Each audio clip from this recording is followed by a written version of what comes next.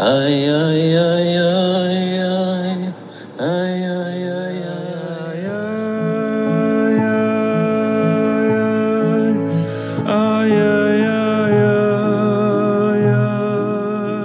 Welcome to Possibly Speaking, a podcast that explores the highest spheres of spiritual thought as they find expression in our lived experience. Here's our host and the Mashpia of the Light Revealed, Rabbi Joey Rosenfeld. Hey Chevra, so Be'ezras Hashem, we're going to continue living with the times, trying to identify how exactly the weekly portions of the Torah reading are going to speak to our experience in the process of recovery from whatever it is that we find ourselves stuck in, and the attempt to extricate ourselves and untether ourselves from the things that hold us down, and to most importantly own the process of life rather than focusing only on the destination of life. Most of what we've been speaking about is reorienting ourselves towards the duality at the heart of experience. On the one hand, there appears very clearly to be a sharp distinction between process and goal, between road and destination. Yet on the other hand, what we're trying to do is collapse the distance between the two of them so that we can properly relate to life as a process that contains the goal within itself. Meaning to say, every step along the road is not simply seen in terms of its distance or proximity from the desired goal, but rather each and every step is in and of itself the goal itself. Now, the value of finding the goal within the step is not there to negate the concept of growth, a concept that is perpetually relevant and present in our lives, but more importantly, it's there to help us reduce the pathological sense of this conquest-driven drive, of this drive towards seizure, of this drive towards ownership. But very often, what we encounter in our lives is this dualistic pulsation at the heart of experience, that sometimes we feel like we're owning our experience, sometimes we feel like we have a wholeness to ourselves, or we're not rushing towards anywhere or searching for anything, yet other times we feel devoid of anything to give us a sense of vitality, and we find ourselves grasping at any substance, any behavior, any process that is going to make us feel like we're accomplishing something. Sometimes in life we're able to take comfort in the fact that I am breathing, that I am alive, that my own existence validates my own existence, where I can find comfort in the moment. And there are going to be other moments where a person is going to be filled with a sense that I don't have anything to hold on to, I don't have any value, I feel low in myself and my confidence in relationship to myself, to others, and to God.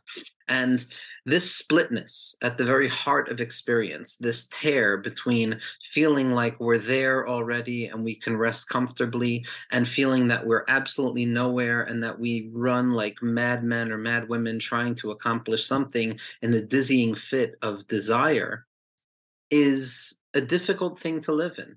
It's a paradox of sorts, but less neat than a paradox. It's a differentiation and a fluctuation in mood. There's a bipolarity, so to speak, at the heart of existence. There's a division in the core of the self that vacillates between, on the one hand, finding comfort with where I'm at, yet on the other hand, seeking comfort in things outside of myself.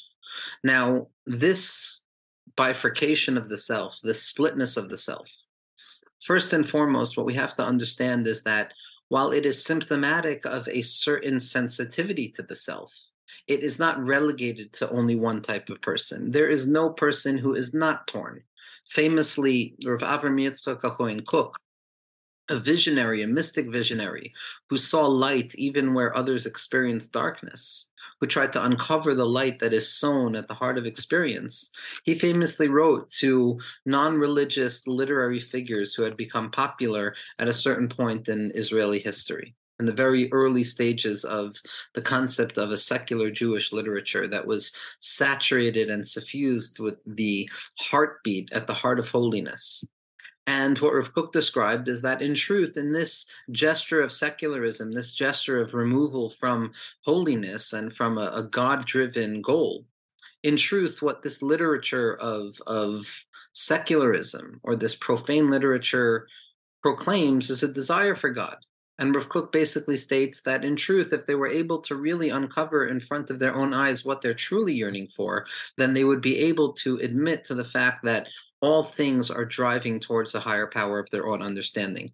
And the literary figure towards whom Rav Kook was writing responded. And he says, we love you, Rav Kook. You're beautiful, Rav Kook. But in the end of the day, perhaps it's you who is torn. Perhaps it's you who, instead of seeing our endeavor as a hidden holy one, perhaps your holy endeavor is a hidden secular one, God forbid. And Rav Kook wrote back as follows. He wrote, he who spoke about me and claimed that my soul is torn.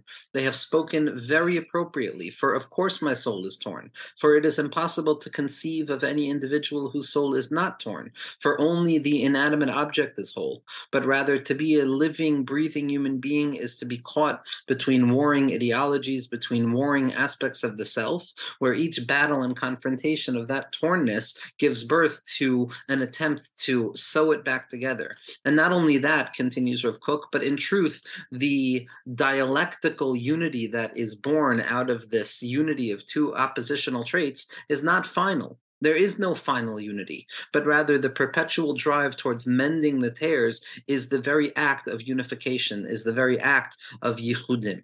And so we see that the tornness of the self is not symptomatic of some problem, but rather the more sensitive a person is, the more aware they are. Now, how do we see this playing out in our regular lives and lives of recovery and lives of an attempt to return?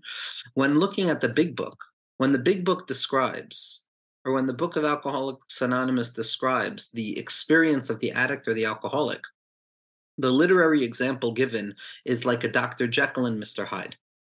Now, it can be seen as a cultural reference, or it can be understood in the context of the literary significance of what that perspective was back then.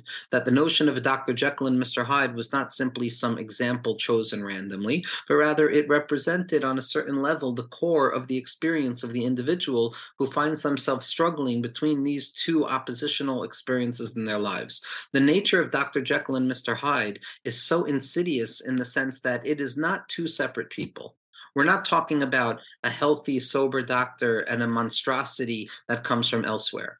But the terrifying fact is that hidden within the healthy-minded, sober life of a doctor in its organized way of living life is hidden the potency of a monster. That is, in truth, the expression of the addicted soul or the soul that lives with a potential towards addiction.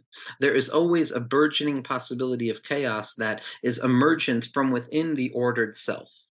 And it's only when a person begins to make room for both aspects will they begin to tame that beast. Kol zman, all the time that I try and negate, repress, or ignore the fact that I have an animalistic soul to myself, that I have desires beyond what is fixed in my life, if I'm ignoring it, pretending that it doesn't exist because it doesn't fit neatly into my self-perception as a perfect, seamless creature of unity, and because I'm so embarrassed of this issue, until I'm willing to make room for it, accept it, and learn to live with it and through it, I will not be able to properly handle it. Each time I will be traumatized by the emergence of this traumatic surprise of a monster that somehow, some way made its way into my organized life. As opposed to recognizing that, okay, there is always that potency towards the monstrosity. There's always that potency towards the nefesh habahamis, the animalistic desire that exists specifically and purposefully within the organized soul or within the divine soul. Once I make room for that duplicitous nature of the self, I will no longer see myself as a contradiction, but I will rather see myself, as Rav Kook described, as a torn soul that is in a perpetual state of mending, where I can now deal with my cravings, my triggers, my failures, my struggles, not as some traumatic invasion that needs to be dealt with and with by changing all of the external circumstances around my life, which isn't going to change anything anyway, but rather it gives me the ability to sit calmly with myself and make room for myself, to converse with myself, to identify the struggle from within the house itself. We encounter this in this week's Parsha, where we encounter the birth of those twins of Yaakov and Esav from within the Yitzchak experience itself.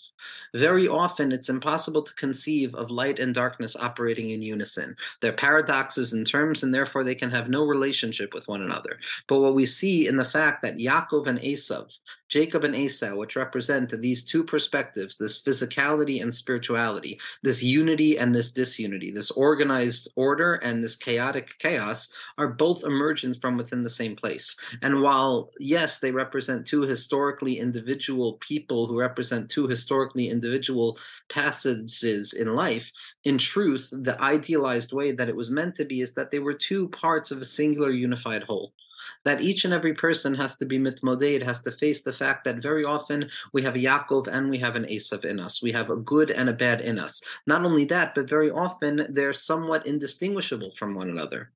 The Kotzker Rebbe would say that when the time of redemption arrives, we're going to see Esav sitting and running the tish at the head of the table, dressed like a Rebbe, because the potency of that difficulty was not one that was so explicit to the eye, but rather it was a subtle distinction between this selfless holiness and a selfish holiness, which we all hold within ourselves. We are all very often caught up in that battle, in that day-to-day battle between the desire to be present like Yaakov and the desire to accomplish and to swallow and to eat and to devour like Esav. And it's only when we make room to that duplicitous and dualistic experience at the heart of ourselves that we can learn to dance with it, that we can learn to bring Esav to the table, that we can learn to make room for the Esav tendencies in our lives. The tzaddikim say that this world is comprised of two types of days of love and days of hate, days of connectivity and days of disconnection.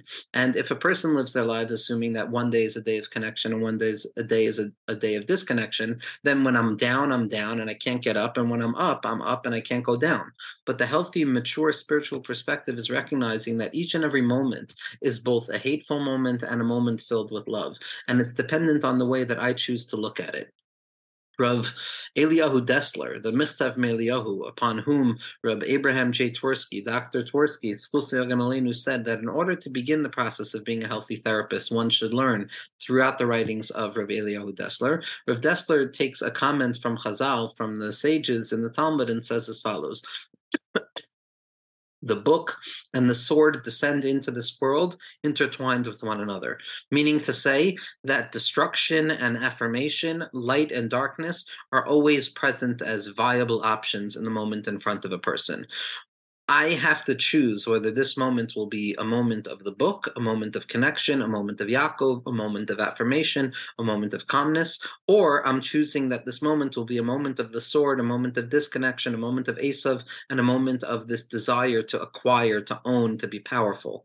And it's only when we make room for this dualistic impulse at the heart of all experience that we begin to do the real work, which is what we're going to come in contact with in the upcoming weeks, of choosing, of choice, of volitional behavior, which is what Yaakov Avinu brings us face to face with. So Be'ezras Hashem, to learn to tolerate the dance at the heart of ourselves, to tolerate the fact that we are torn, to make room for that tornness, and to allow those seams that appear to be so distant from one another to in truth reveal the true dance of the spirit, which is not good in spite of the difficulty, but good specifically because we engage and travel and work through the difficulty itself.